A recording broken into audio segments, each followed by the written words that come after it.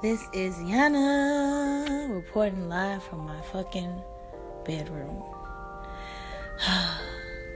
It's New Year. I hope you guys get so many blessings, because last year was rough, but you survived, but you're alive, right? Alright, let's get into it. This poem is like it has me written all over it if you really know me. But if you're trying to get to know me, it kind of explains like this little personality I have. Alright, here we go. I knew it before you knew it. See, I threw it, and you held on. I'm catchy like a familiar song. I caught you, and I squeezed the life from us. I knew this wasn't meant for us, but only for me to see that indefinitely I am attracted to your brokenness.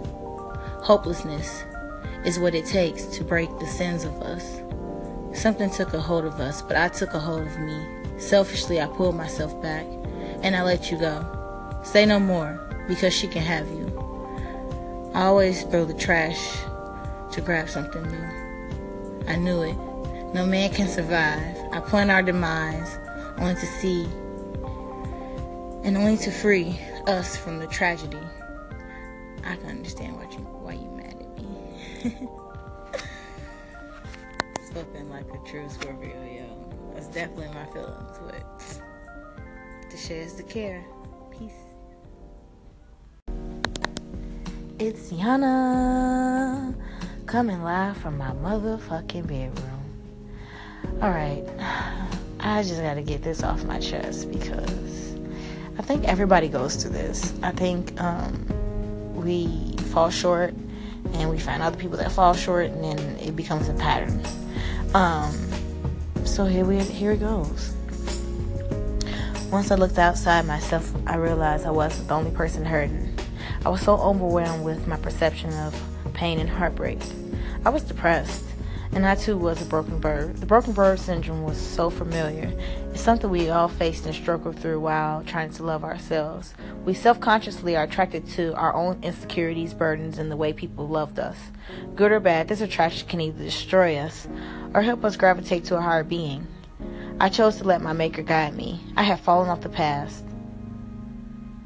And in the midst of it all, I suddenly come across many broken birds. Some closer to me than others, and I realized that I wasn't the only person who was sad or broken. But I had been through so much, and at first I wondered why, until I started counseling people 15 to 30 years older than me. I then realized that the things that I thought would have killed me made me reliable, maybe relatable to a lot of people I came in contact with. I was a non-biased entity with truthful words and a level head at times. In the midst of dealing with my own problems, I was never selfish with my time. I gave it away sparingly, and I listened.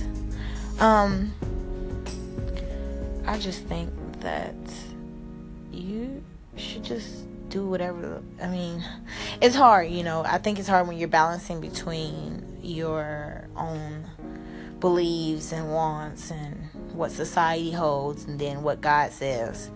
That is the struggle of life, because you're like, yo, I feel like I should do whatever the fuck I want to do. And then you're like, but God said, and then you're like, well, people think. So it's hard. I think that's a big component of how we function and how we treat other people, and it's crazy. I just think that what's done in the dark will be shown in the light, so you might as well be true to yourself. Sharing is caring.